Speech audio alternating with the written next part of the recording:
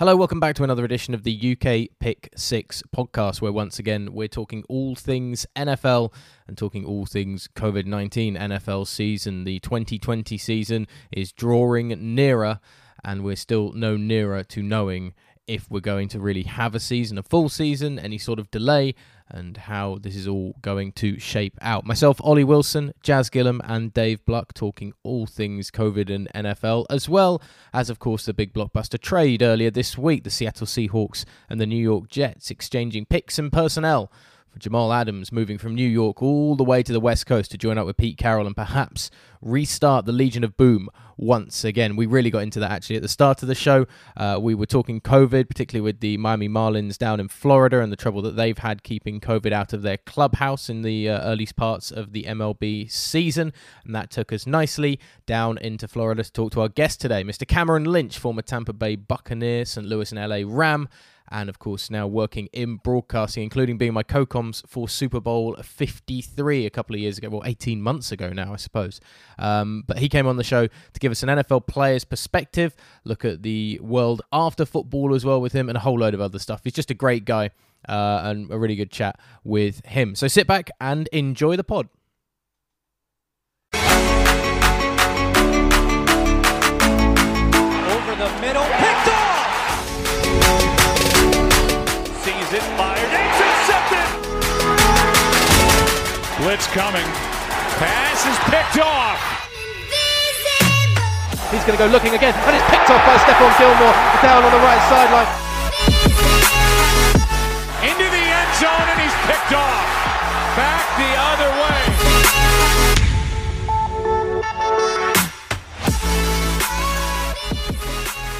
So why don't you tell me what you think about the Jamal Adams trade?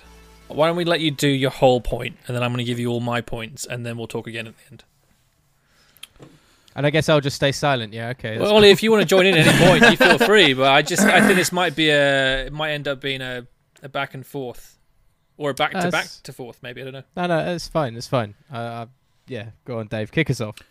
Well, if we have a look at what Seattle have actually done with their first round picks in the last 5 years or so, they haven't had a lot of success. Yep. And they've done this. Schneider's done this before, certainly in his earlier years, where he traded 2 out of 3 years he traded their first round pick. So it's not unusual for them to do this. And they're probably mindful of the fact that they haven't hit on many players in the first round, and they tend to get their best players in the second, third, and fourth rounds, or later even. So yeah, so that leans towards their strength. So I think you can see it from that point of view. But in terms of what I find most shocking about it is that Jamal Adams is clearly disgruntled with the Jets. So normally in this situation, when a player wants out that badly and they're doing everything they can to get out of that situation, it tends to lower their draft value, their trade value. Yeah. So that hasn't happened in this circumstance, because I think whatever you think of this trade, they certainly haven't got fleeced. They've got a good haul. So I'm just very surprised, given the situation that Jamal Adams has put himself in, that they managed to get this much value. So I kind of see it from that point of view, that it's a win for the Jets. That doesn't mean that it can't be a win for Seattle as well. We'll have to wait and see how he performs. But on the face of it, I think it's a win for them, because they've got rid of a player who wanted to go, and they've got a really good value from him. So that's my initial take. I would kind of agree with a fair bit of that, in that Seattle's picks, look, they're going to be a playoff level team, you'd imagine, because of the caliber that they've got, with Russell Wilson, of course, building off magic at quarterback. Metcalf's coming on fantastically as a big threat receiver. If they can sort out the run game, they had a lot of injuries last year with the running game, but if they can get that, and Pete Carroll likes to use the run game a lot and wants to get running backs involved and not necessarily ride a whole game out like Green Bay will do on Aaron Rodgers. He doesn't want to do that with Russell Wilson. Defensively, they're always relatively solid. Obviously, they had Legion of Boom. It's never quite been the same since then, and that's kind of depleted, as it's always going to be in the NFL. But they're a perennial playoff team, pretty much, under under the current management and under that quarterback. They've got enough in their offense to be able to be there. So first-round picks aren't that valuable. It's not like you're getting Miami's first-round picks, for instance, for the last few years, where it's like, ooh, what goodies can we get here? It's like it's going to be 20 to 32, isn't it? Anything after that to me is basically is the equivalent of like a high second. Yep. So, yeah, okay, fine. If you think as Seattle that you're bringing in a Studley McStudley player at safety like Jamal Adams that you can base your complete receiver core around, then you give away those picks. But at the same time, the Jets then get a lot of picks, and we've seen a lot of teams doing a lot of picks to be able to rebuild franchises in that same way. If you pull a load together, I mean, you look at the Cleveland Browns now, we're expecting a lot from them, and they spent a few years pulling together these sorts of levels of picks and moving them about and using them to get what they wanted and needed in the draft. And the Jets need that in the draft. The only thing they need loads of stuff, yeah. And they get a decent safety coming back the other way as well. Yeah, to replace. I think that's the key. They're losing a safety and they're gaining a safety, and he's certainly not bottom of the pile for the last 2 years. Yeah, exactly. Yeah, Marcus Hayes next to him is also pretty good. So that's another win that's not even really factored in. It's not a massive loss at the position. It's a loss because Jamal Adams is, in theory, one of the best safeties in the league. I love watching Jazz's reactions to this. But at the same time, Bradley McDougall is going to come in and going to be able to do a good job at that safety position. So it's not like it's going to cripple your defense at the Jets. And you're going to get a load of draft picks, or you get a load of draft picks that you can then maybe start to use to start rebuilding a franchise that still is desperately in need of a rebuild. They seemingly have the right quarterback in Sam Darnold. But at the same time, you look at the wide receiver threats, it's not really there. Le'Veon Bell's obviously getting itchy feet, particularly in the way that he reacted to the trade and was kind of frustrated about it.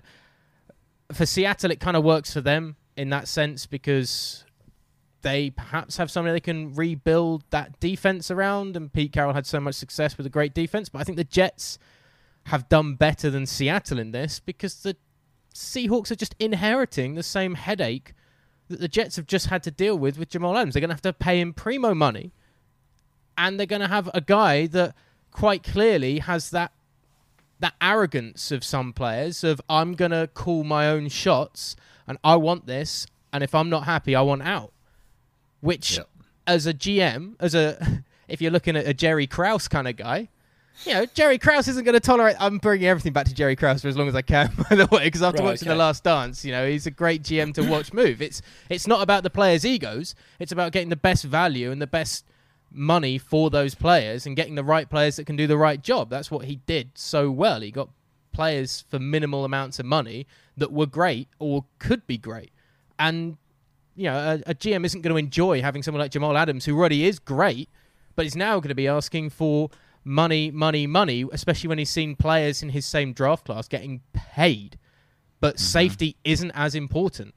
So Seattle are going to spend a whole load of money on a safety that isn't the same sort of game-changing position as anywhere else on the field. So I think the Jets have come out better. Can I just interrupt when you say, just to argue the contrary there, I think Jamal Adams, one of the things that he really offers is a pass rush as well. He got 6 sacks last year. Sure. That's one of the points I'm going to make. Kind of outrageous for a safety. 6.5 sacks he got, actually. Yeah, that's kind of outrageous. I don't know what the Jets' pass rush was last year, but did he get the most sacks of anyone? I can't imagine that they had a 10 sack. It wouldn't surprise me if he was. I'll have a look while we're talking about it. But at the same time, and for Seattle, that's great because, you're looking at Jamal Adams and you're thinking, well, it's basically, another Legion of Boom guys. Okay, it's a Cam Chancellor who's able to come down the line and make those big plays down at the line of scrimmage and also make the big hits kind of in the secondary, either if a running back gets through or if it's a pass over the middle, receivers break or whatever. But I still think that the Jets overall get a better deal and the Seahawks inherit a headache and a lot of money, but obviously a great player. There are upsides to this, but I think the Jets come out overall far better. Come on then, Jazz. I personally think the Jets completely lost this in every aspect possible. And I'll tell you why. First of all, some of the points I'm going to make are going to be, you've already kind of made them, but I'm just going to try and go into a bit more depth of them. So let's go on the picks and the value of them. So the Seattle, on average, have picked the 26th pick in the last 10 drafts. The last 10 picks, if they had picked them, were 27, 29, 27, 26, 31, 26, 31, 32, 25, 12, 25, 6, and they had an extra one in the 2010, and they got the 14th pick. If you look at the picks from 26 to 32 in the drafts the last 10 years, I've come up with like 12 players that are good. And some of them are very good, but 12 that are good. So out of 60 picks, 1 in 5 turn out to be any good. So if you give away 2 picks in that range, it's only a 40% chance of getting a player that will either be good or a game changer. To give you an idea which players they might be from there, you had Lamar Jackson, Tre'Davious White, TJ Watt, Byron Jones for the Cowboys, DeAndre Hopkins, Travis Frederick for the Cowboys, Whitney Merciless, Harrison Smith, Mark Ingram, Muhammad Wilkinson, Cam Hayward, and Devin McCourty. And that's the only ones I could find in those 60 picks. I thought, actually, they've had a very good career, or they've got a lot of potential, or they've, in Lamar Jackson's case, already won an MVP. So in that sense, you're not really getting that much value in those bits. So if you were the Jets, granted you've got extra 2 first-round picks, but they haven't got the same, as you said, Ollie, the same kind of value as a top 5. It's not or the same kudos 15, on them, yeah. as you would do.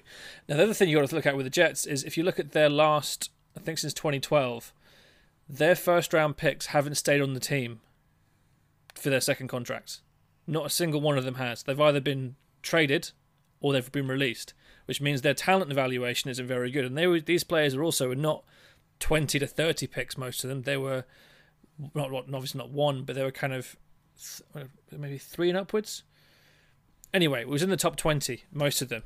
And none of them lasted. I mean, if the you Jets look have sucked for a while, yeah. They have. But if you look at, say, Leonard Williams is a great example of this. He came in, had a really good first season, then came off the rails, didn't really do a great deal, and then obviously got traded to the Giants.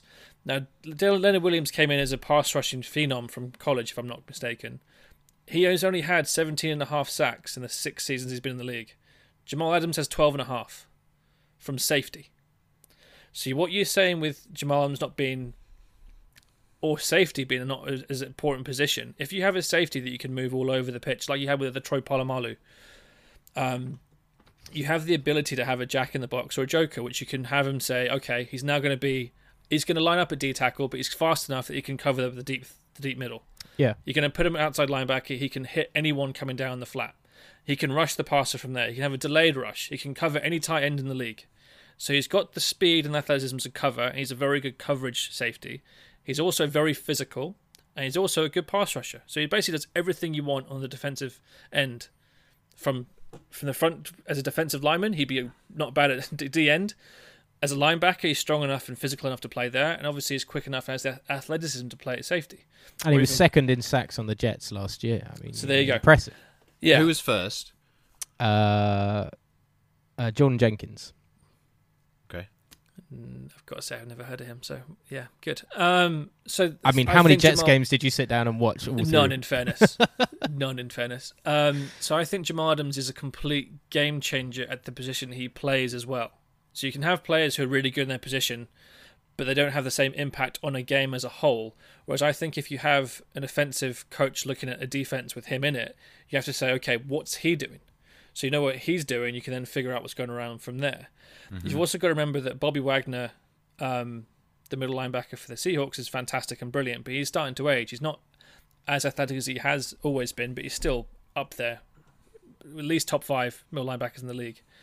But if you have a player that can sort of take over that kind of leadership role, and you can mold him into the culture you have in your system and your organization, and he can learn from someone like a Bobby Wagner, you then have a chance to have your defensive captain for many, many years, who's also just so happens to be the best player at his position. Now, the reason why I think the Jets didn't get as much value from that as they should have done is because I think actually Jamal Adams, being as he is the best player in his position, in my opinion, is actually worth more than 2 first-round picks and an extra safety. What would you put on it then? Yeah, I would have wanted probably either another player or another first-round pick. 3 first-round picks seems ridiculous. Like no one's going to pay that. Yeah. But that's what I think his value is worth.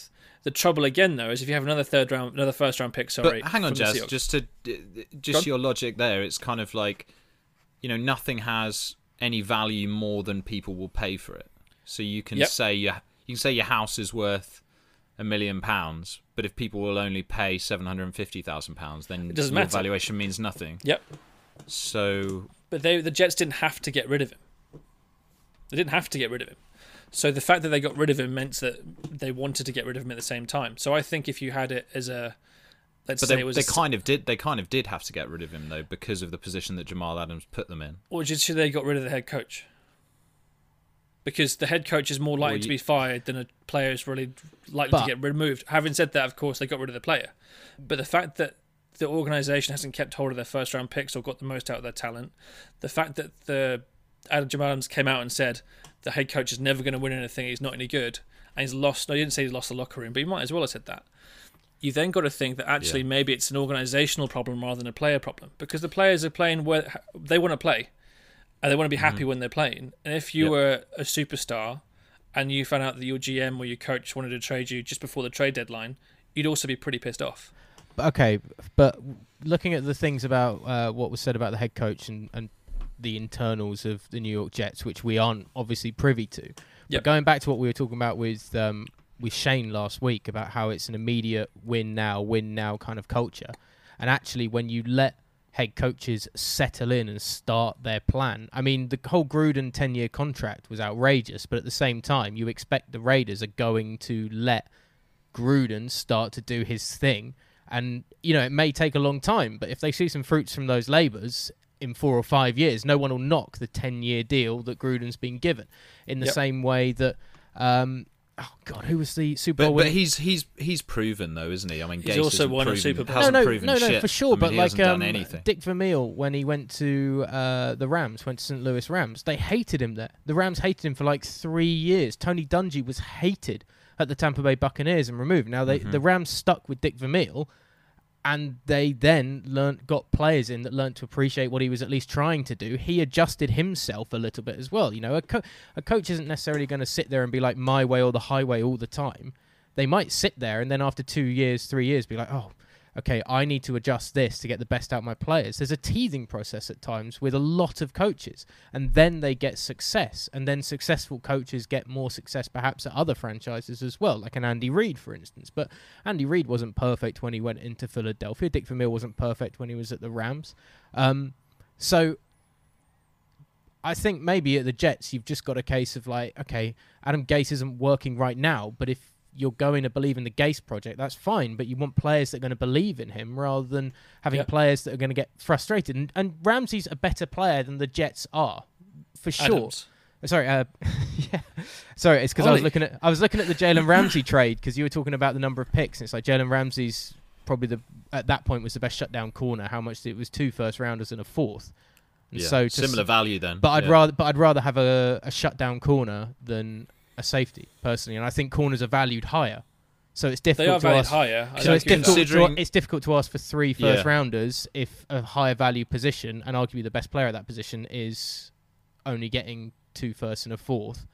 And actually, 2 firsts and a player of the caliber of Bradley McDougall would probably be better than what the Rams paid for Jalen Ramsey. Yeah, I still think that the Jets didn't get the value they needed for someone who's in some ways a game-changing talent, in my opinion. But I think both can be right. I think that they could have got good value for him, but also it kind of sucks that they traded him.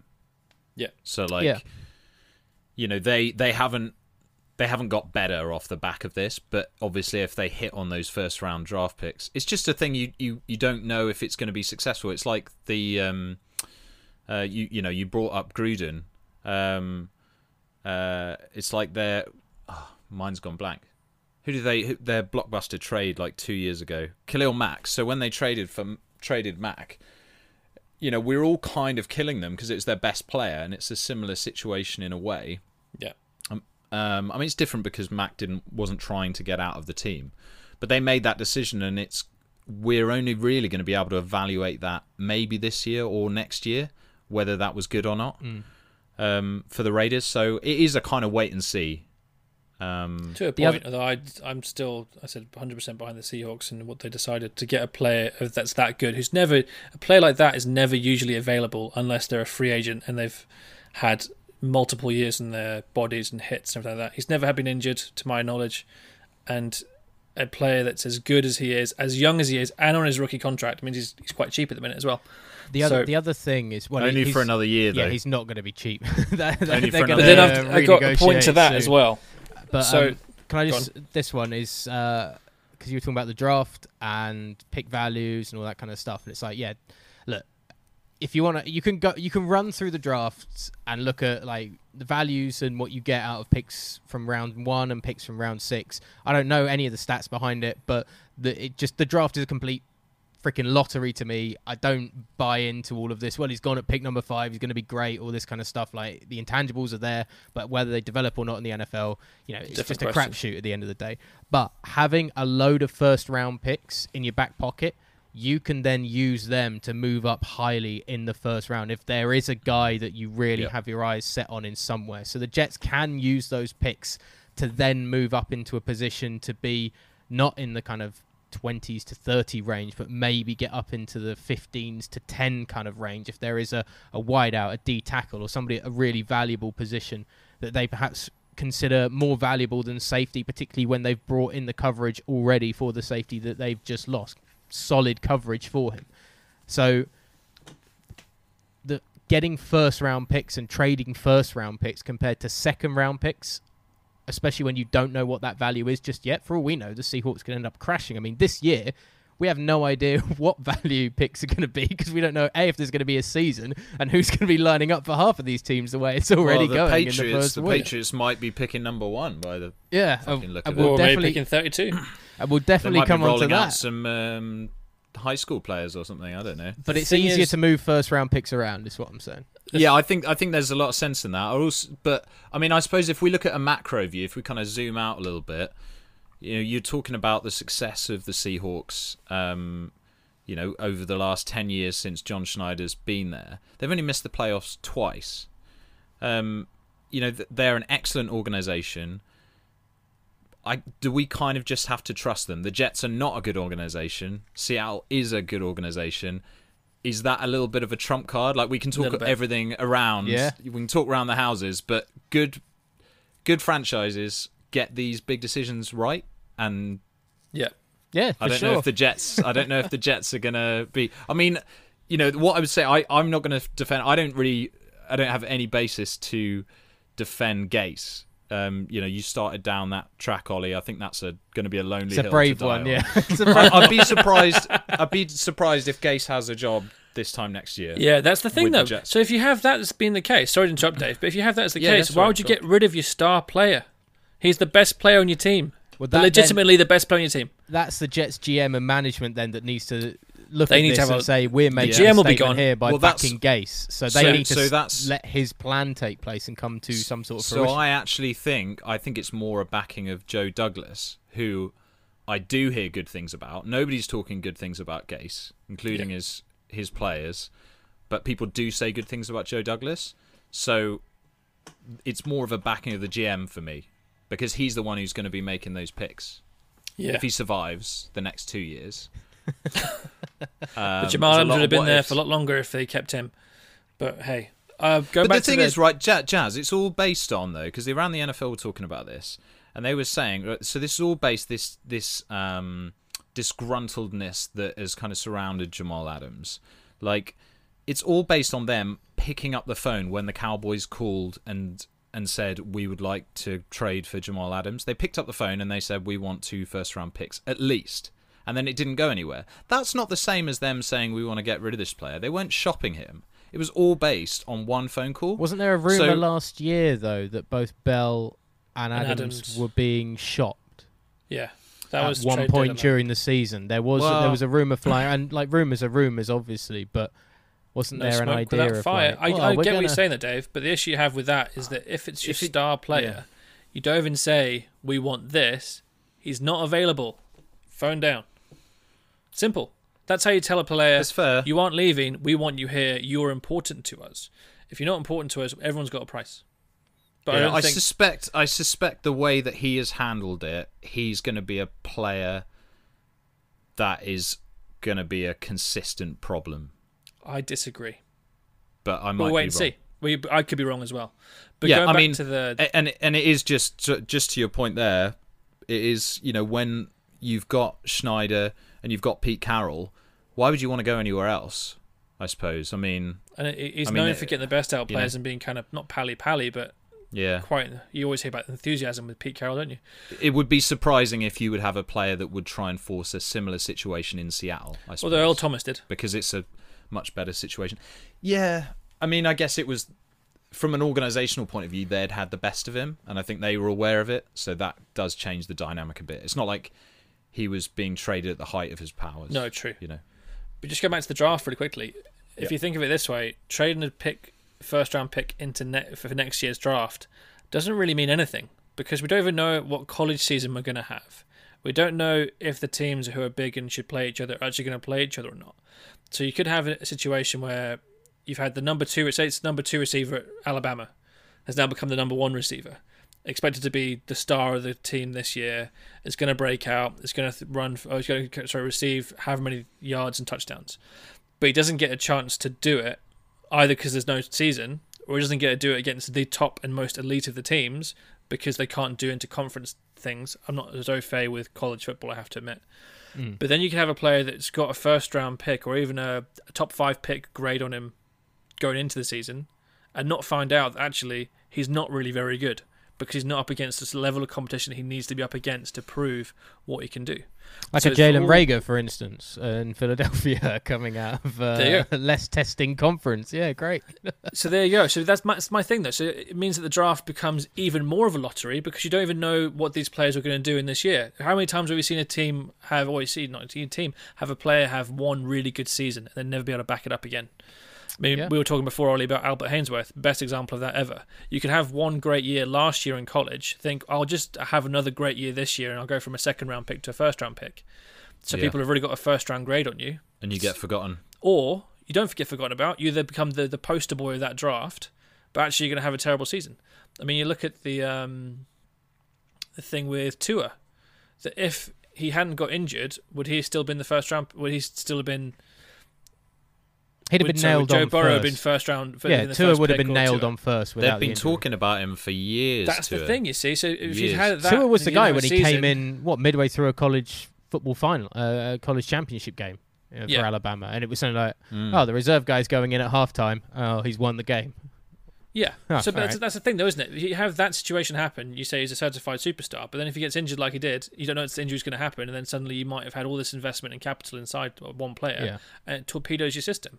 Again, Jamarcus Russell's the best example of that for a first-round quarterback, or first overall pick, having got paid however many millions he got paid, and then never did anything to try and back up what he could do. And you can have players like that who think, actually, I haven't got to do much this season because I either haven't got one or we've got a bunch of nobodies to play.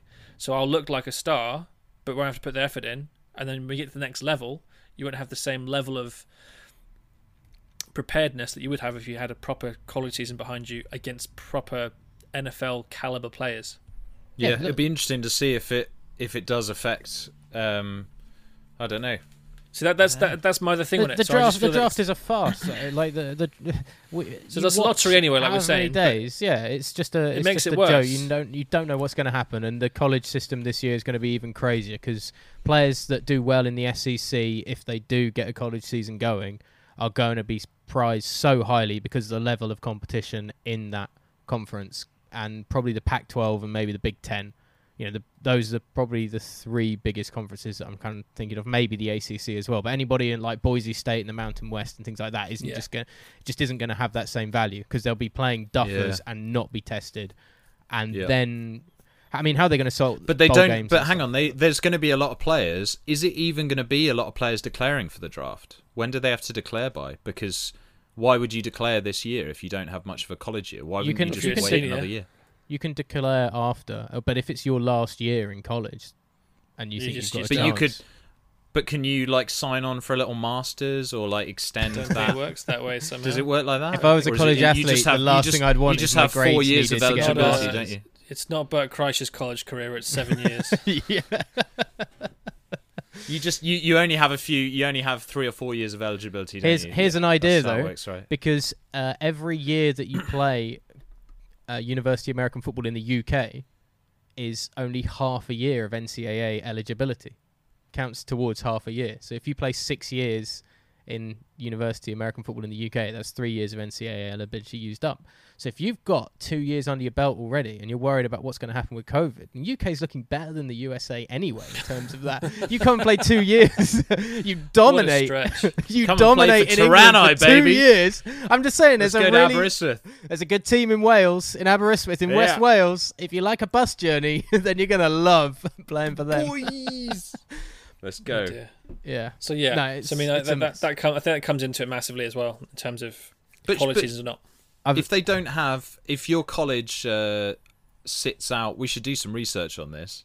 But if your college is sitting out the year, or your conference is sitting out the year, surely they'll extend that eligibility, so you will actually be able to get another year. They won't just take that away. I wouldn't be sure on that off the top of my head, but I would assume it would. Why wouldn't they? Right? Because they want to keep. Well, I assume it would be like anyway from the NFL. So. I assume it would be like redshirting, because redshirting, I don't think you don't lose eligibility. You don't. You get the 5 years. Yeah. So I think I wonder if all those players could just be redshirted. Redshirted. Yeah, and then who's going to be in the draft? You're going to have a lean Joe Thomas class. Joe Thomas is going to be on the clock at number 28 or something when the Seattle Seahawks go to Joe Douglas. Sorry, it's going to be on the clock at pick 28, and there's going to be no one there. But there's only 24 prospects. That's why it might be a complete farce anyway, the whole idea of trading the picks. And just going back to the idea of how bad the draft can be, again, the better organisations make better picks and get more value out of deeper rounds. So I was looking back at the Seahawks starting defence against the Broncos, obviously the one they won, and only one player on that was a first-round selection. 3 were drafted by other teams. 1 was in the 3rd round, 1 was the 7th round, 1 was undrafted. The rest of them were 5th round, 7th round, undrafted, 4th round, 2nd round. Yeah, it's look, I don't need to. I'll say it a million times on this podcast, I'm sure. The draft is a complete hyperbole around it. All of the chat, all of the draft analysis, it doesn't mean anything unless you get the best out of the player that you end up selecting. Yeah. Agreed. Well, I'm glad we had a good discussion about that. I think it's good. The only thing I'd leave it with is, Jazz, I'm surprised that you can accept so many counterpoints to what you're saying and then still kind of come down so hard on the Seahawks side. It seems like because I believe in Jamal Adams, I believe in the Seahawks being a much better organisation than the Jets, as we also just said and agreed. And if the Jets can't keep hold of their own first-round picks because either they're not good enough or they become disgruntled and want to leave, it says something about the organisation. So I don't blame that on Jamal Adams for wanting to leave at all. I think that shows an issue with the culture at the actual establishment as opposed to one player. If there's a player, if he gets on with the coach, isn't going to want to leave. Even if teams are losing and the coaches and the players get on, they don't want to leave. So, that's my take.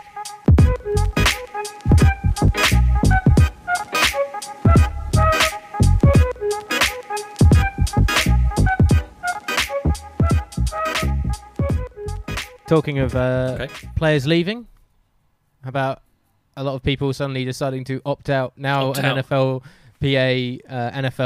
agreement has been struck up for the whole plan of dealing with a season of COVID-19. Now everybody seems to be thinking, well, maybe there's a few reasons to stay at home.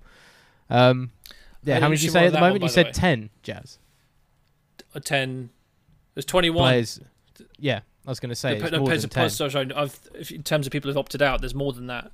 I haven't kept track of it, but there were 6 Patriots, of which Donta Hightower and Patrick Chung and Marcus Cannon are big losses for them. Going on Devin to that, Funchess is a big loss at Green Bay. It's not a loss. That's a big loss for them. That's a weapon for Aaron Rodgers to use, considering Aaron Rodgers is going to have a real chip on his shoulder. I like Devin Funchess. He's a big unit. I remember you being quite high on him when we were talking about the I like Jordan Love going there, and you were like, yeah. It's got Devin Funchess. They got Devin Funchess, so no problems. Don't worry about drafting a wide receiver in the first 6 rounds. We've got Devin Funchess. And the other one that stands out is Laurent Duvernay-Tardif, the starting offensive lineman for Patrick Mahomes, who, to his credit, he is a doctor and he is qualified. He's in Canada at the moment and he's helping to treat people. He's everybody has a reason to opt out. Like all of the Yeah. people that are opting out, I understand their reasons completely. So there's no judgment at all on saying, look, I want to protect my family or I want to protect loved ones and all that kind of stuff.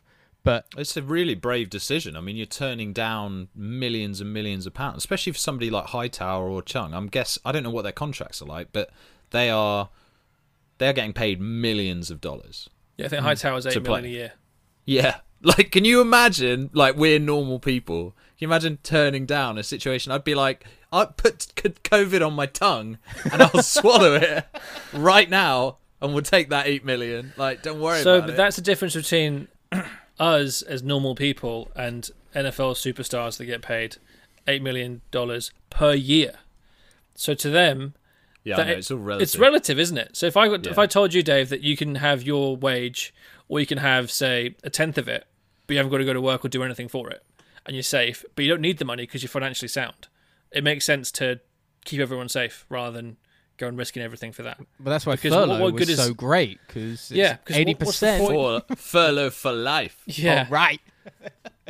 But the interesting thing with the opt-outs is if you were somewhere on the roster bubble and you opt out now, you get paid the $150,000 or whatever. So you're guaranteed $150,000. If you don't take the opt-out and you don't get onto the roster, you don't really get very much. So it might incentivize some of the people who are going to opt out as the ones who are either rookies or undrafted. Yeah, they've got more of a chance to make the squad now, though, Jazz. But it depends depending on how it goes. Yeah, it depends how many more players kind of follow. Obviously, the Patriots losing 6 is quite big, but there's not many teams that have lost that many. Yeah, I really want this is good news for our boy though, isn't it? Yeah, for Brandon. Copeland. Yeah, Brandon's gonna especially because Donta Hightower is kind of the position that I'd imagined he was gonna play. That sort of idea of being all over the place. Yeah. So I think he's gonna get some good snaps. Yeah, hopefully. It's exciting. Yeah, and all those preseason games. Oh, damn it! So I think that opt-out's gonna be that way. It'd be interesting to see how many other ones go. The thing with the guard for Kansas City opting out is they then went and signed Kelechi Osemele, who's also pretty good at his job. So they've already plugged that hole instantly. So this is the thing for like players that have perhaps been experienced and recently, like last year, been moved off rosters and are looking for work and can't find it. Yep. Suddenly, there's a lot of players that aren't willing to play, and you could be sat, 8 months out of the NFL, but probably still keeping fit just in case, like a lot of players do. If you haven't officially You'll be calling retired your agent yet, every day. Yep. Yeah, like I've just seen Donta Hightower's dropped out. I've just seen Dan Vitale's dropped out of New England. There are spaces going. Get me at least talking to somebody that there's a chance to get a roster spot, even for a week, and then I'll drop out and take $150,000. Like, it's all good. I mean, there are going to be people that are going to see this as a real opportunity. Yep, that's a good thing for some people.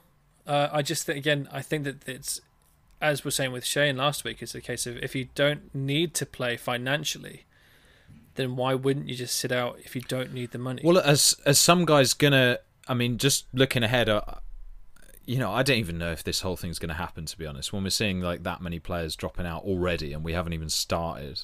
I think the deadline for them to drop out is Monday coming. I understand, but I'm just saying, like, it's not a good sign. No. Like, where we are, like, nothing's stuck. We haven't played any football yet, and we've already got, like, players dropping out and stuff. So, what is going to be interesting is to see not just how teams kind of respond to it, but... I've lost my train of thought there. You're going to have to put another swipe in, Ollie. No, I'm going to leave the dead air until you come with your point. Until you remember. I'm going to make it very obvious. Carry on.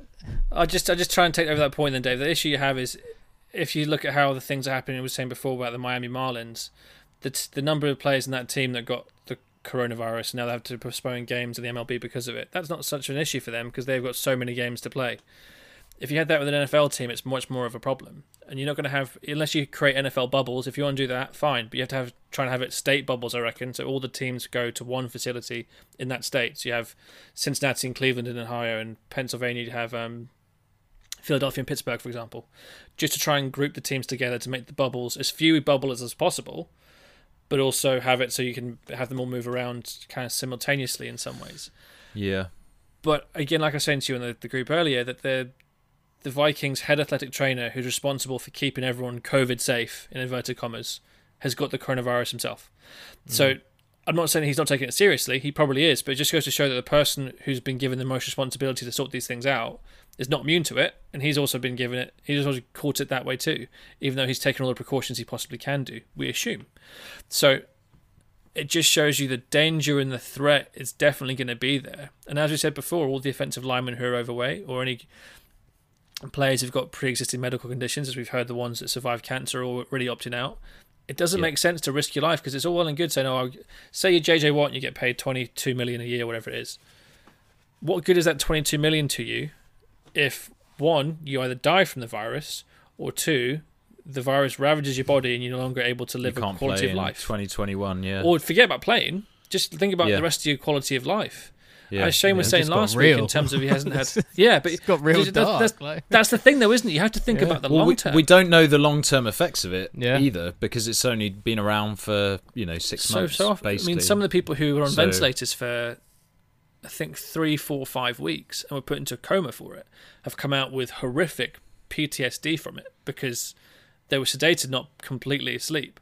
So some of the memories are there, some of the things happen, and they can remember it, and it becomes a flashback. So if you imagine being stuck in a room where you're strapped to a bed and kept pretty still, it's effectively like being in prison. So the people, when they came around from that, were waking up in the night and was accusing the nursing staff of trying to kill them. And again, because they weren't allowed a family member there to see them, it became a case of that became even more of a traumatic experience for them. So if you're a player and that happens, what good is money to you then? Yeah. I mean, without going super dark on it, of course. Yeah, that was dark. I mean, it's really interesting. I mean, that's the world that we live in. There's a lot of dark places that we can visit. But I think it's something that's worth bringing up. It's in terms of long term. What I was going to say before I lost my train of thought and had a complete mind blank was that on the point of players coming in and it being an opportunity, and Jazz, you saying, okay, well, if it's not about the money, because you're financially secure, then why would you play? Are we going to see a situation, if the season goes ahead and some of these players on the fringe get their opportunities, that we see guys losing their jobs because they didn't play and these other guys did, and they actually come in and do really, really well and prove themselves? Is it going to affect their, especially if they're in a contract year? Yeah. Is it going to affect them going forwards? There's so many little moving there's so many moving parts to this, and there's so many knock-on effects that it's going to affect the league for years to come, isn't it? Can we pause there, because Cam is just on the other ready? one. Yeah, so let's stop this, and you guys can stop your audio, and we'll carry it on with Cam. But let's carry on this conversation, because he's in Florida, so this will be interesting.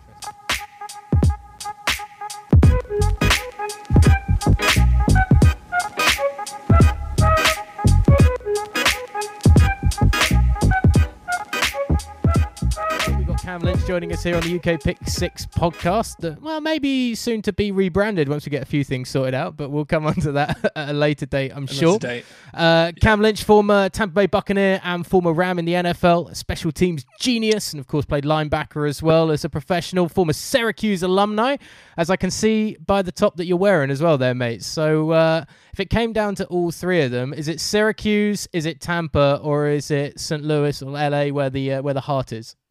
Man, since I'm living in Tampa, there's no state tax here now. I'm going to have to say Tampa Bay. And Tom Brady's here, so I'm close to some very good beaches as well, of course. Yeah, some of the best. So I'm picking Tampa at the moment. Are you ever going to go back to California, or is this where you're going to be based now? Yeah, in time. My partner, we're both from California. My family's out there, so probably get back out there, but enjoy this no state tax life for a little while. Mm-hmm. Makes sense. Well, that's what Joe Rogan's done with his Spotify money. He's looking to go down to Texas. I don't know if you read that. No, I didn't see that, but that's a smart move. Yeah. The taxes situation's a lot better down there than in California. $12 billion instantly. Yeah. It's not a joke, is it? No. Cam, we were just chatting about everything that's been obviously going on with COVID-19 and in the league at the moment, with players opting in and out, and it's it's a really difficult situation for a lot of players and a lot of people dealing with it. And obviously outside the NFL, of course, particularly where you are in Florida. But I was just wondering from, I know you retired recently, but is there a little bit of you, because we mentioned this just a few minutes ago, that's like, well, if somebody needs somebody, like I'm still fighting fit shape. If there's a lot of dropouts or anything like that, is there a part of you in the back of your head that's like, I could be good to go and play a bit? You could do a job. Yeah, nah, for me, it's my training. My training has changed. My mindset has changed. I've been working on rebranding, kind of just my whole approach to everything. For me, my aunt told me that. She said, hey, you're going to be great at whatever else you do as soon as you decide to really do it, right? And it's tough to have one foot in the door and really jump into something else. So, taking a deep dive into this media thing while incorporating sport. But, man, I haven't been I've been doing 30-minute Zoom workouts, man, 4 times a week. You know what I mean? Sometimes 3 times a week. So that's nowhere near the training I would need to step on the football field. Yeah. That is bad news for me, because I was kind of hoping that there might be a phone call, maybe if they really needed people or anything. I've been putting in like 20 to 30 minutes of minimal exercise during COVID, kind of hoping that those dreams of being a pro athlete, still maybe I might get the call, man. I mean, Dave's been getting swole during lockdown, so he's definitely got a chance at this point. Like, he's gone full heavy metal on that. So. That's right. And between us, we've got, 7 years of college football experience in the UK, which I'm sure is about the same standard as playing at Syracuse. So maybe Little League. Yeah, maybe. To be honest, the Little League teams would have beaten us.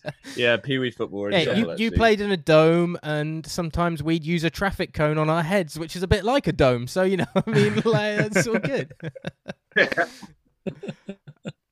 But David, where'd you play at, David? I played with Ollie in Aberystwyth in Wales. Oh, nice. Yeah. Okay, wait, Ollie, I didn't wait. So we had a chance to call the Super Bowl, Ollie. Yeah. I didn't realize that you played in college as well. I don't like to brag about it because there's not much to brag about, to be honest. He was a quarterback. And then a middle linebacker, which is a very strange transition, isn't it, Ollie? Yeah. I played QB, then middle linebacker for the final half year, because I realized once I got the starting job, I wasn't ready to be a quarterback. Wow.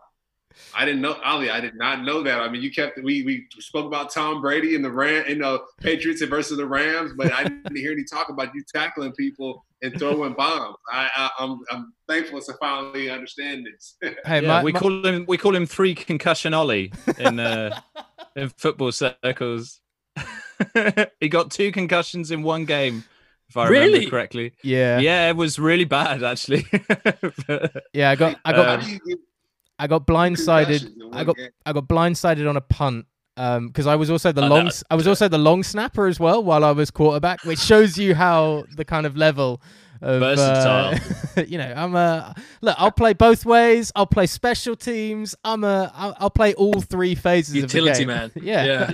Yeah. Which is what you want from a quarterback, I believe. So. But so you're the European Taysom Hill, huh? Yeah, exactly. Football player. Oh my god, right. I'm cutting that off. I'm definitely cutting that off and having that. Keep that one. That's good.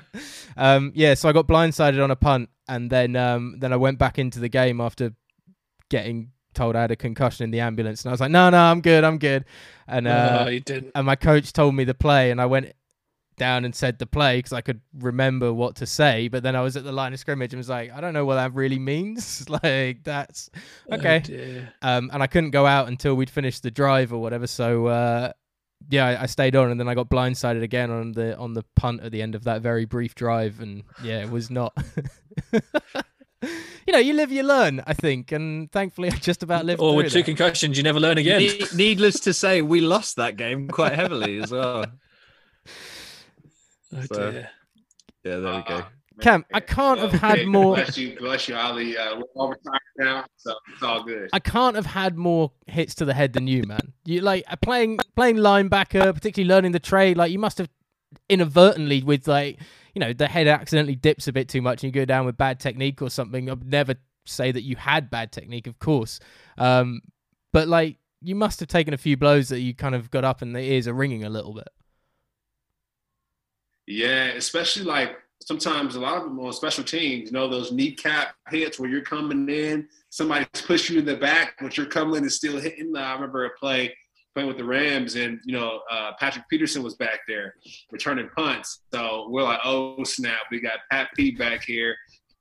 And so, you know, we come in on him. I'm coming in from the left side, and one of my guys pushing me in the back. And so another player of mine, we come in and we kind of vice him. So he goes high, I go low, but my head hits him right on his kneecap. Oh. My buddy hits him up top, and we ended up flipping him. But, man, I just remember getting up like, whoa, what was that, you know? Wow, man. Yeah, that's not... But you did get the sick high-low in on him, which is kind of cool as well, which anybody who's watching an American football movie, like when there's a big hit, it's always somebody going low and somebody going high, and it looks great. So at least you came off and could see the highlight of that and be like, yeah, that looked all right. So it's all good. Yeah, look cool, but it feel cool, you know? Well, game film lasts forever, doesn't it? That's the most important thing. No, not at all. In terms of what you're down in Florida at the moment, and Florida's a big situation. We spoke last week, just kind of catching up about how Florida's a bit kind of wild with COVID right now, and the baseball season is definitely highlighting that with the Marlins. Do you think Roger Goodell and the NFL are looking at the MLB right now, and are there ways that they can learn from what the MLB is doing, or are we learning that this is just something that unless you can bubble like the NBA is doing in Orlando, sport isn't really foreseeable? Yeah, that's a great question. A lot of what the Marlins do is going to be kind of contingent off of what football is going to do, not only the NFL, but these college teams, right? So it's going to be an important case study. A lot of people are opting out now because people are getting sick. So, you know, we'll see. I just asked my mom the other day, hey, I want to come down and celebrate my birthday next week down in Atlanta. She's like, you're in Tampa, Florida. Like, you know, coming down here, that's not a good idea. So being serious about it, but also, you know, figuring out kind of how to get the sport going, because we all want sport. I'm seeing through the NBA, the bubble, they're calling the sports games, you know, from home, kind of like how we're doing now. So hopefully broadcasters can get a chance to, you know, hop on the pitch and get some things done. But, you know, and what about soccer too? Like, that's my thing. How has soccer been doing these things? Because I'm sure it's probably, you can run into it as well there. So I would hope that the football would jump into the real football, right, as in soccer, and kind of see what they're doing there. I mean, I guess with soccer, I appreciate you calling it real football, by the way. That was excellent. I guess with football, because here in the UK, and particularly with the Premier League, you know, you still got a relatively small concentration of players per team, and you're not travelling as great a distances. You know, if you're travelling from London to Newcastle to play a game, it's not the same as travelling from New York to San Francisco or anything like that. You know, it's one of the beneficial things about being in a smaller country right now is that if we have outbreaks in areas, those areas are so small, whereas the outbreaks in the US seem to be so large. I mean, the rigorous implications in terms of safety and cleaning of the balls, of anything basically that any pro athlete touches in the Premier League right now is kind of, it almost feels like it's for show to an extent, because you see substitutes are spaced out on the substitutes bench, and they're 3 seats apart, and there's loads of gap between them, and then a goal goes in, and all the substitutes, along with all the players on the pitch, start like hugging and celebrating and high-fiving. And so what was the point in being sat 3 seats apart if you're just going to hug your best mate when you score anyway, and then you go down the tunnel and you can see them all in the tunnel doing the same thing? But at least they are, I think it's just more manageable than an NFL team, and probably even more manageable than a baseball team because of the distances in travel. And the scale of the teams as well. I mean, which you spoke last week about how many people are on an NFL roster. And then you've got the equipment managers, the trainers, the coaches, the support team. There's just a number of people you've got to move just to play one game becomes almost like a military operation if you want to try and make it COVID safe. So I can't see how they do it without trying to make a bubble, much like the NBA have done. But I don't know how they're going to do that with that many people. And with no time as well. We're getting so close to it. Yeah. So close. Yeah. I'm just desperate to see some football.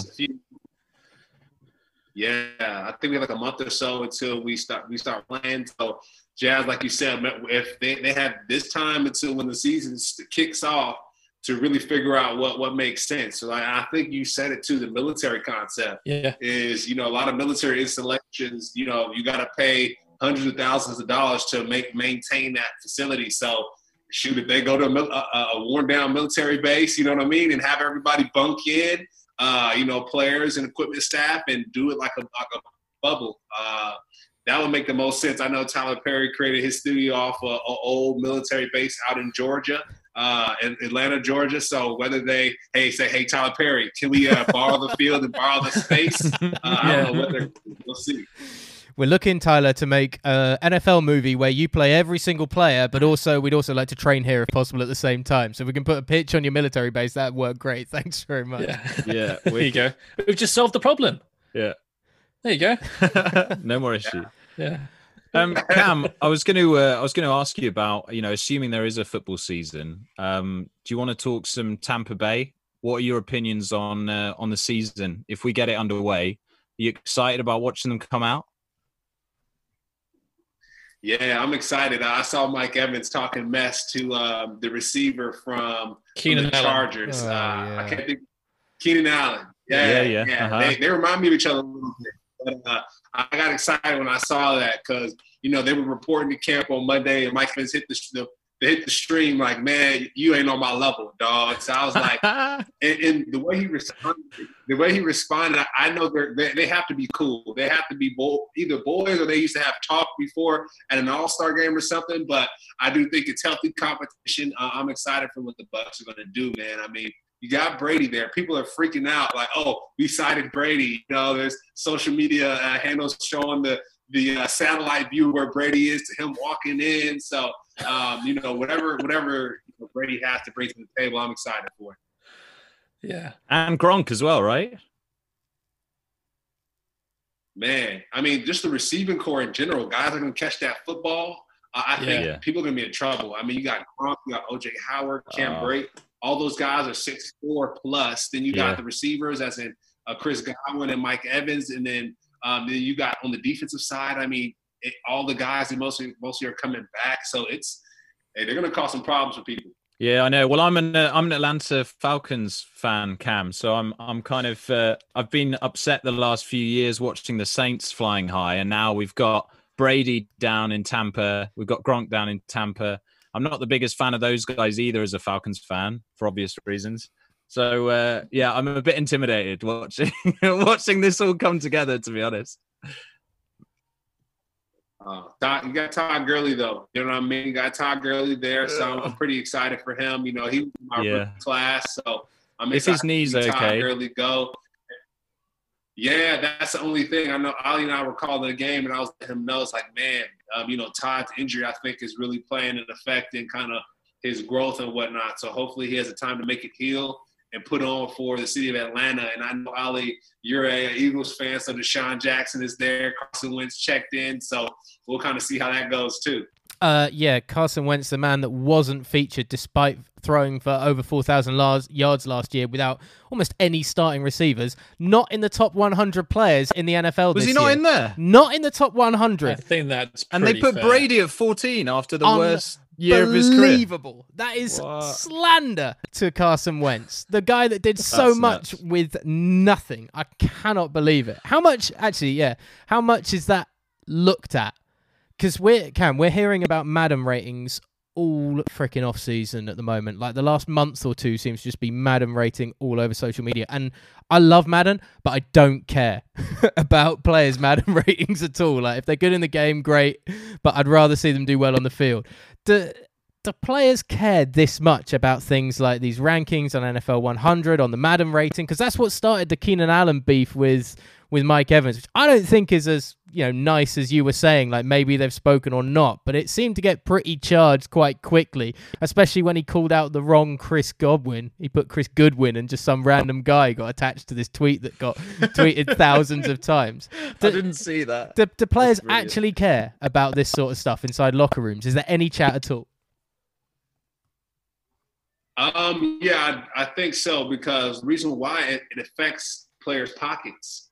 right? I think somebody said this for the Lakers. I think JaVale McGee said this about, different broadcasters speaking down upon them during broadcasts, right? I think talking to Shaq and Charles Barkley, it's like, don't slander me on this number one network, because that's going to affect any opportunity for me in the future, right? From him going from the Warriors to the Lakers, like that affects the dollar amount, right? When you do the Madden ratings and top 100 ratings, like those numbers and these ideas are going to go in the subconscious of the people who make decisions, right, for athletes moving forward. So if you see Levante David at 100 when he dang sure shouldn't be there, right, and these votes are from athletes. Like I voted for the top 100 players, and that's through social media. I'm like, oh, they're popping on social. I see their highlight. Let me vote for them. You know what I mean? And a lot of times guys suffer because they don't have social media like Levante David. So he's really the top one, top 3 linebackers in the league, but he doesn't get love like that. So,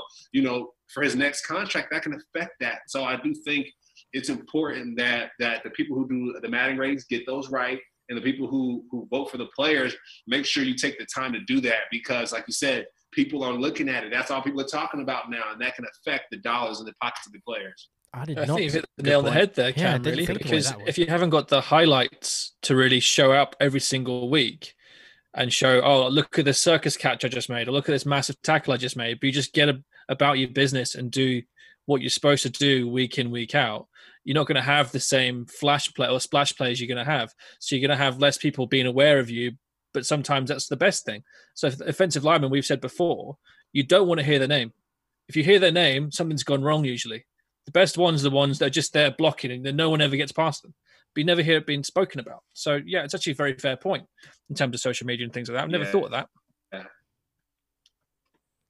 I just can't believe that somebody would look at like somebody's Madden rating. Like a GM, I understand maybe sponsors. Like, if you see Odell Beckham making, circus catches every single week, and then you see Keenan Allen making routine catch down the sideline because Phillip Rivers can throw a ball and Eli Manning can't. And I think that's a fair comparison because they were in the same draft class. So we're not even talking about age and stuff like that and the experience. But but if that's the case, yeah, sponsors will probably look at the flashy play and be like, yeah, oh man, that was amazing. But a GM surely would be more understanding when it came to things like contract terms and discussing about extensions and salaries, etc., to not allow that to interfere. And if the players stayed silent and weren't on social media as much, then it wouldn't be as discussed about in the 24-hour news cycle. It's almost like it creates its own problem, shooting if you will. yourself in the foot, yeah. Mm-hmm. Yeah, it's like you said, hopefully the GMs aren't influenced by it, but you just never know, right? Some of the GMs' kids might be like, oh, I want to go with Mike Evans because he's number 14 on the list. And the GM's like, okay, you like Mike Evans. Okay, right? And subconsciously, I do think those things get in. So like you said, the sponsorship dollars, right? So let's say a sponsor like who's like, man, Todd Gurley is top 5. I want Todd Gurley. Let me give him $100,000. So then the sponsorship dollars in affect the NFL. The NFL and the media rights are directly correlated. The more money that the sponsors can pour in, the more money these NFL owners can get. And so if Todd Gurley's bringing in, 80% of the revenue through television, the owner's going to, hey, Todd, you're making me money. Come on, let me bump you up. So a lot of those things tie in. So marketing, advertising, these dollars are very important. Jersey sales as well, maybe. Exactly. Yeah, exactly. Yeah, I bet there's. Even after Godwin had such a good year last year, I guarantee there's still more Mike Evans jerseys in the Tampa Bay store than there are Chris Godwin right now. And if Godwin can usurp him, then suddenly there's more kids walking around with Godwin jerseys, and then it looks better on all the videos outside and also, yeah, guys, it's horribly tied into it. I don't like it. I like the stuff on the field. I don't like all this extra stuff flying about the place. It's not right, man. It's important. It's important. It's marketing, essentially. So you got to make sure that the people who are doing these Madden ratings, you are working directly with the NFL. So you have the responsibility. It's like making a tackle or missing a tackle or making a catch or not. You got to get these things right, because if not, you're not doing your job. So, everybody has to be accountable when it comes to sport and what we put out there. You know what I mean? So, and it comes from the people doing the games to the referees. You know what I mean? We want everybody to be on point. True. In you've now obviously you've gone into the broadcasting world. We as you mentioned, called the Super Bowl between the Rams and the Patriots 18 months ago now, and yeah, that was a pretty fun time. I'm not gonna lie. But in terms of going into that broadcasting world, because you mentioned that you don't slag off players on a broadcast is not really socially acceptable, almost from an ex-player point of view. How difficult is that when you see a player making a mistake that's like a routine catch or something? Is there a part of you that does want to kind of be that shock analyst at any point of like, yeah, he made a daft catch and he's got really bad hands and all this kind of thing, and get on the guy's back rather than being the guy that is like, everybody makes mistakes. Let's stay calm. Let's stay level-headed. He's still that good guy. I mean, watching Nelson Aguilar, for instance, you could call him out on it all day long, but at the same time, as an ex-pro, you don't want to be the person that's selling, a fellow pro down the river. Yeah, I think it's important. People say, the old saying, sticks and stones may break my bones, but your words will never hurt me. A lot of times, especially in this age, they can hurt you. So for me, I wouldn't say it's tough. It would be tough if it was like, calling the Super Bowl, the Patriots versus the Rams. It was tough, that game. Number one, it was my first broadcast, color commentary ever, right? Wow. Number two was against my former team. So, these are guys that I, went in with on my rookie class. So that was super tough. But I do think, as an athlete, we kind of practice that constructive criticism, right? Like in the meeting room, we're like, hey, that was a good move right there, but you could have used your inside arm a little bit better there. And I do think if you constructively criticize the action rather than the player, I think that's when you'll be just fine. You don't attack the person, you attack the technique. And I think if you do that, that'll allow guys to continue putting them down pockets, right? Because like I said before, sometimes these color commentators get in the studio and attack the athlete rather than the technique or the issue at hand. So you played in the NFC South and the NFC West, though. If you see, a Niners player or, sorry, Dave, but a Falcons player making that mistake, is there not a little bit of you that's like, yeah, let's get at him. Old rivalries and grudges, huh? Yeah, there's a little bit of that for sure. That seeps in, you know what I mean? But to be honest, though, a lot of times you see old teammates on those other teams, you know what I mean? So a lot of times you grow that affinity with that team.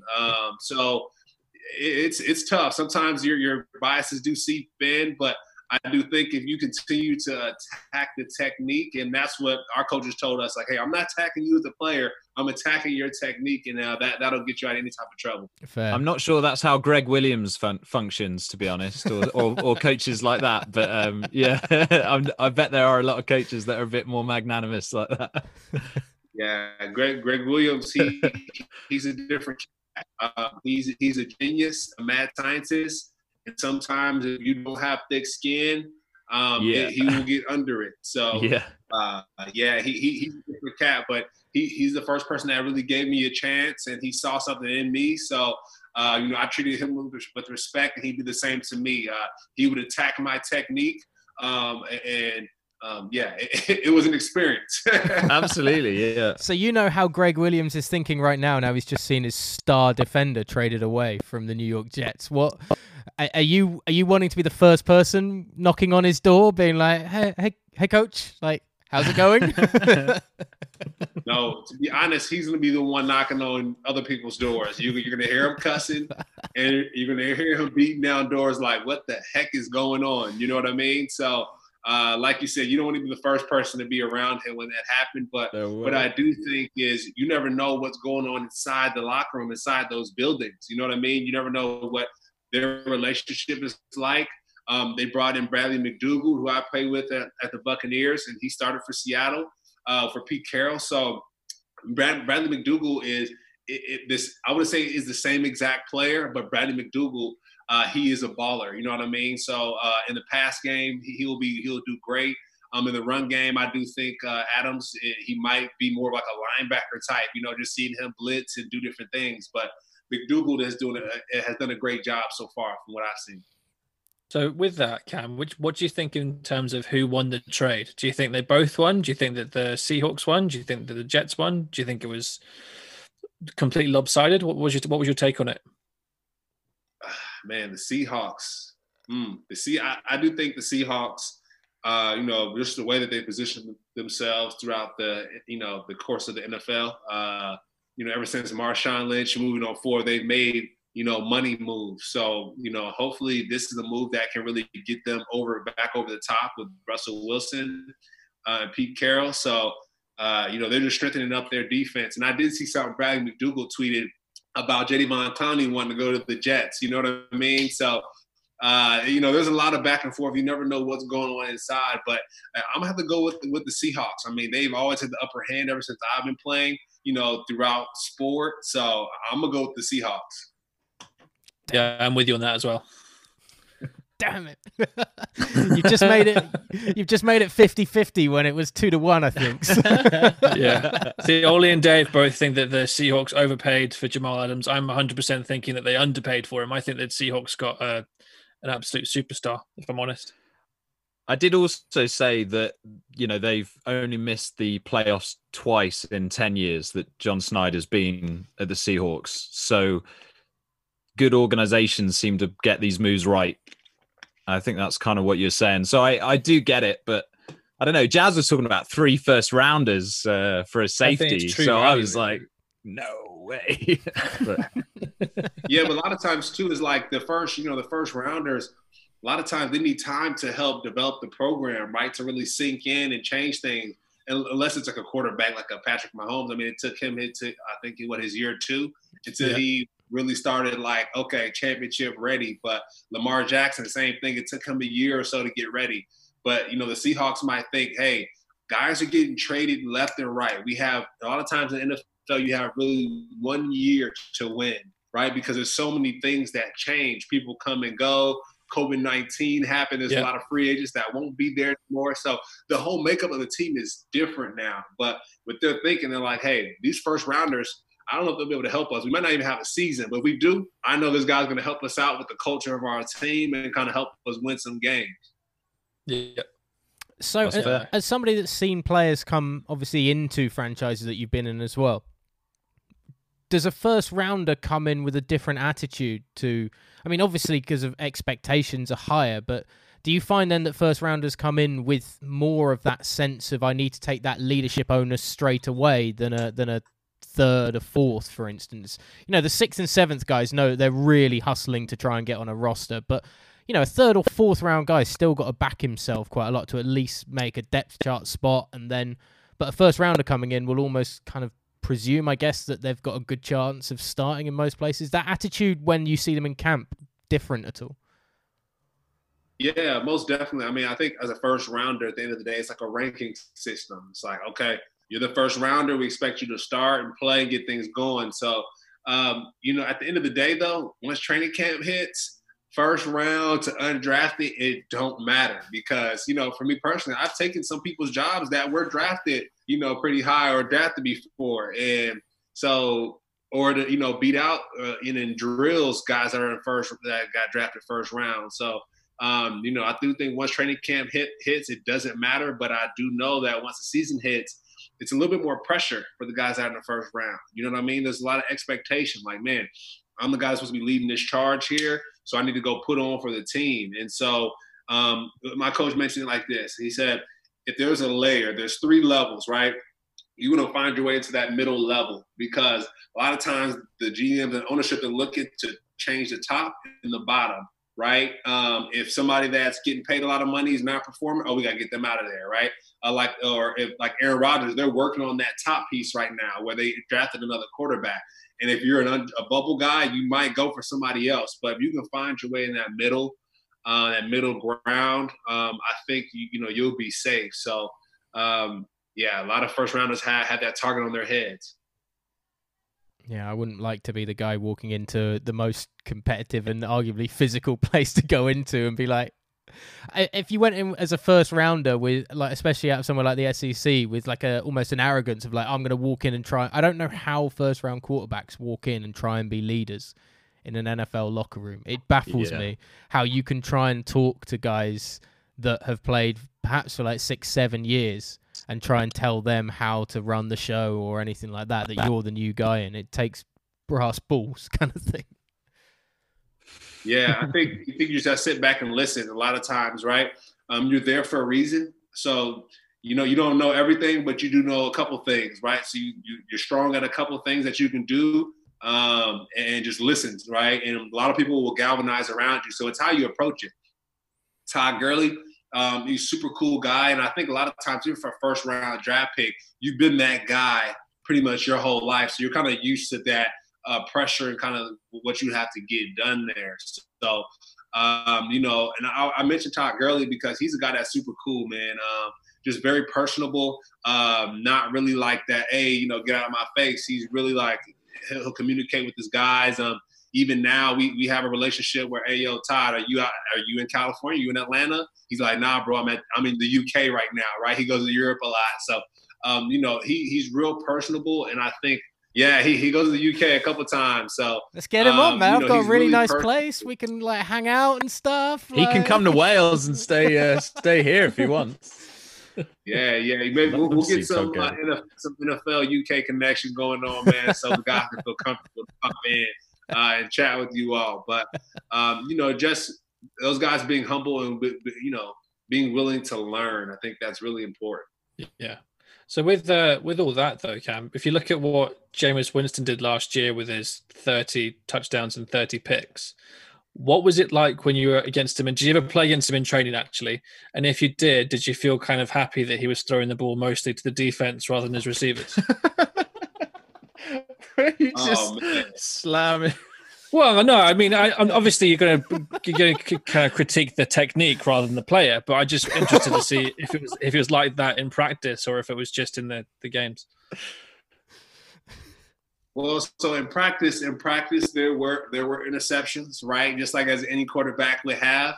And last year he skyrocketed in touchdowns thrown, yards passed, and interceptions as well. So. What I'm excited for is the fact that he got LASIK surgery. You know what I mean? When I saw that he got LASIK surgery, I was like, man, I need it too. So I can't be sweating if I'm on television or anything like that anymore. So he got LASIK vision. So I'm excited to see what he's going to do. I mean, he's going to learn from Drew Brees, one of the probably top 15, 20 quarterbacks, top 10 quarterbacks to ever do it. You know what I mean? So he's going to get smarter there to probably cut down on his mistakes. He got his eyes fixed to cut down on his mistakes. So, man, I'm excited to see what he's going to do. But, yeah, like I said, there were interceptions, and that's normal. So, even with Jared Goff, him coming in, I was at the Rams, there were interceptions there too. Yeah. I picked him off twice when I got there and took it to the house. And they were like, hey, we need this route to work because we're going to put it in the game. So, take it there, buddy. Take it easy on him. It happens. Yeah, it happens. Cam, how crazy would it be if Jameis Winston gets his eyes fixed and then becomes like the next Patrick Mahomes? Like all he's been missing is better eyesight, and he's going to be amazing.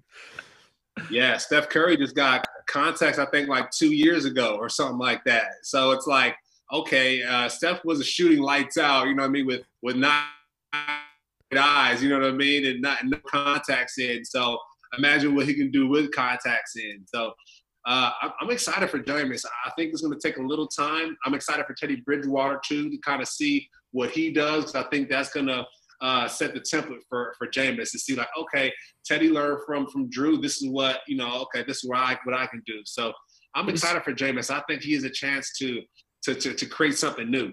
Cam, is Jameis even the backup at this point, though, with Taysom Hill there? Because they paid him quite a lot of money as well. I'm wondering kind of where Jameis sits on that depth chart, or is Taysom Hill really just more of a utility player? Is he more of a Swiss Army knife kind of player that they're going to throw in for, special teams and for trick plays? Where do you think it stands? Wow. I mean, Taysom Hill, he brings a lot to the game. So Sean Payton, I'm excited to kind of see how he continues to develop him. Taysom Hill's probably one of the better players that I went against, you know what I mean, playing special teams and stuff like that. So, I wouldn't be surprised if they had Drew Brees dress out, and then Jameis dress out, and then Taysom, and then that third string quarterback, they haven't, Taysom after he's done running his running back routes or receiver routes, come in and take some snaps. You know what I mean? Right before pregame or even in practice. So I think it'll be a 1-2-3 punch, and have special packages for Taysom. But if something happens to Drew Brees, especially, with him getting a little bit older, I think they're going to trust Jameis to really take things over and get things done for the organization. This, especially with the stuff that's been going on with the social injustices, like, they're probably like thankful that they have a minority quarterback, a black quarterback behind Drew Brees to kind of push things forward, because that almost got really ugly, and it did get ugly. Not almost, it did get ugly. So. Yeah, that's a good point. That's a very good point. Yeah. Cam, I've got a couple just before we fly, because I know we're keeping you quite a while, man. So I do apologize. You're a very busy man with kind of. I don't know how many fingers in pies that you've got, but there's a lot baking in terms of what you do now, like outside of everything. In terms of Rams training against Goff, I just wanted to know on the lines of stuff if you changed defensive calls at all to east and west, because he struggles with that a lot more than left and right. Oh, Jared Goff, man. He's somebody that I was there with for training camp when we moved from St. Louis to LA. So I got to get to know him a little bit there. And then when I went back, game 12, I think it was, of 2017, from then until the rest of the season. So I got to know him a little bit. But Jared, he can make every throw. He can do everything. But a lot of things that move with Jared is Sean McVay. It's kind of like a video game where it's like, okay, Jared has the arm. He can do a lot of things, but Sean McVay instills that confidence in him. He's like, look, Jared, look off this safety over here to the left and pump him left, and then throw the fade to the right to Robert Woods. You know what I mean? And Jared's like, okay. And he goes out and does it. So a lot of it is what Jared is. He is a great instructor, a great mentor, and a lot of his success, I think he has to take his hat off to his coach, Sean McVay. Yeah, it's kind of something actually that you hear a lot, but it doesn't get it's speculated obviously throughout the media, the amount of contact that him and McVay have, but to kind of hear it broken down like that is kind of interesting. In terms of the NFL, obviously has its top 100 thing going on. I'm just going to give you the final 10 names in no particular order, and I want you to tell me who is your number one off this list. So you've got Aaron Donald, Stephon Gilmore, Derrick Henry, DeAndre Hopkins, Lamar Jackson, George Kittle, Christian McCaffrey, Patrick Mahomes, Michael Thomas, and Russell Wilson. The number one player in the NFL out of those 10. I mean, you said it, Aaron. You said it. Aaron Donald. It's hard to look past him. I think given the way that quarterbacks are not overvalued, but highly valued, I think there'll be Mahomes or Jackson will end up at the top of that list. But I totally agree. I think Donald is an absolute game wrecker. Yeah. It'll be Patrick Mahomes at 2. Patrick Mahomes, I'm sure you can argue to be one that you can do whatever you want. It doesn't matter. But 2, Patrick Mahomes. 3, maybe go Lamar Jackson. 4, I'll probably would have to give it number 4, I think, from that list. Probably give it to Michael Thomas because, he's killing it. He was killing it. So I think I'd give him that credit. But Aaron Donald, he's just a different animal, man. I mean, Pat Mahomes did a great job. Of course, he won the Super Bowl. So if they do give him number 1, that's fine. But Aaron Donald, he's so close to the ball and he affects the game. Like when it comes to offensive alignment, it'll be the worst game of their careers when they play Aaron Donald every time. Every time. So I think Patrick Mahomes more so makes the coordinator sweat for defenses. Defenses are like, hey, let's do the best we can to contain this, pull up the receivers and whatnot and stop them the best you can. But for Aaron Donald, he probably destroys careers, man, because you can't block him. You just can't block him. So. Cam, do you see him as better than J.J. Watt when he was in his prime? Or are they, on a very similar pegging for you? Man, Aaron Donald is out of this world. Aaron Donald is out of this world. He's a walking Hall of Famer, to be honest. J.J. Watt is doing a great job off the field. That's one thing for him is like that's what's going to push him a little bit further maybe than Aaron, unless Aaron does something awesome off the field too. But J.J. Watt, a lot of things for the floods out in Texas that happened. He raised a lot of money, so I think that is going to push him far. But for Aaron Donald, strictly football, man, I don't know. I don't see many two people like him, to be honest. Yeah, I mean, he routinely beats double teams. So I feel sorry for the two that have to try and block him because even they can't do it. They can't do it. They can't do it. Even in practice, man, like the offensive coach would tell him, like, hey, just block the air like somebody is there. So down, said, Aaron would fly by. They just be like, okay, I'm just going to block this air or work my way up. But it's like that. You know what I mean? And I haven't heard anybody else do anything like it. So, and I might be a little biased because I play with Aaron. So, but he's a different animal. Yeah, Jared, just you wear a red shirt for a real reason, right? Because otherwise Aaron's going to mess you up every single practice. Don't worry about it. Ignore what he does. That's not going to happen every single play. It's fine. Like you'll be safe. These guys will protect you still. Don't worry.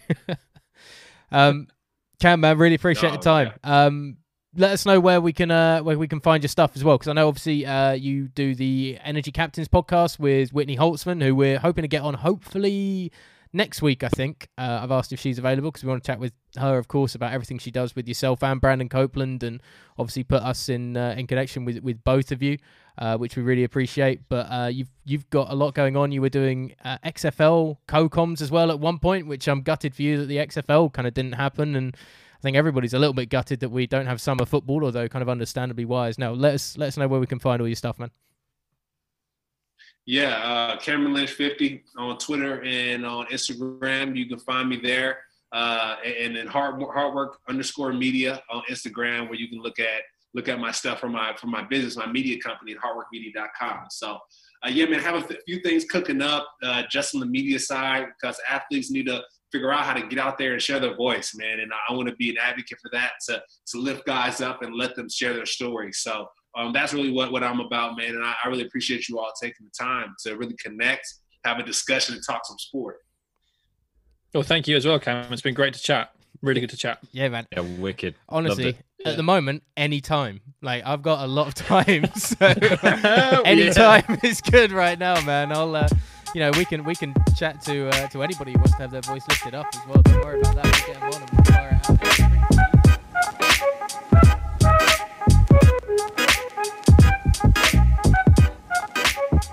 Big thanks to Cameron Lynch for joining us on the show this week. You can follow him on Instagram and on Twitter, Cameron Lynch 50. That's Cameron Lynch 50.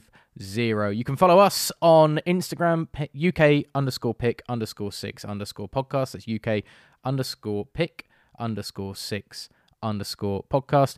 And you can even follow us on Twitter as well. That's UKPick6pod, at UKPick6pod. I'm O_J_Wilson on Twitter and Instagram.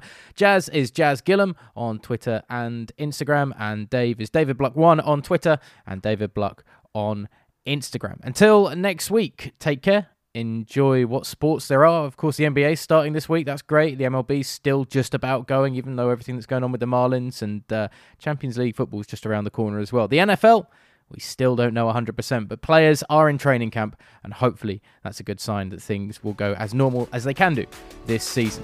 Take care.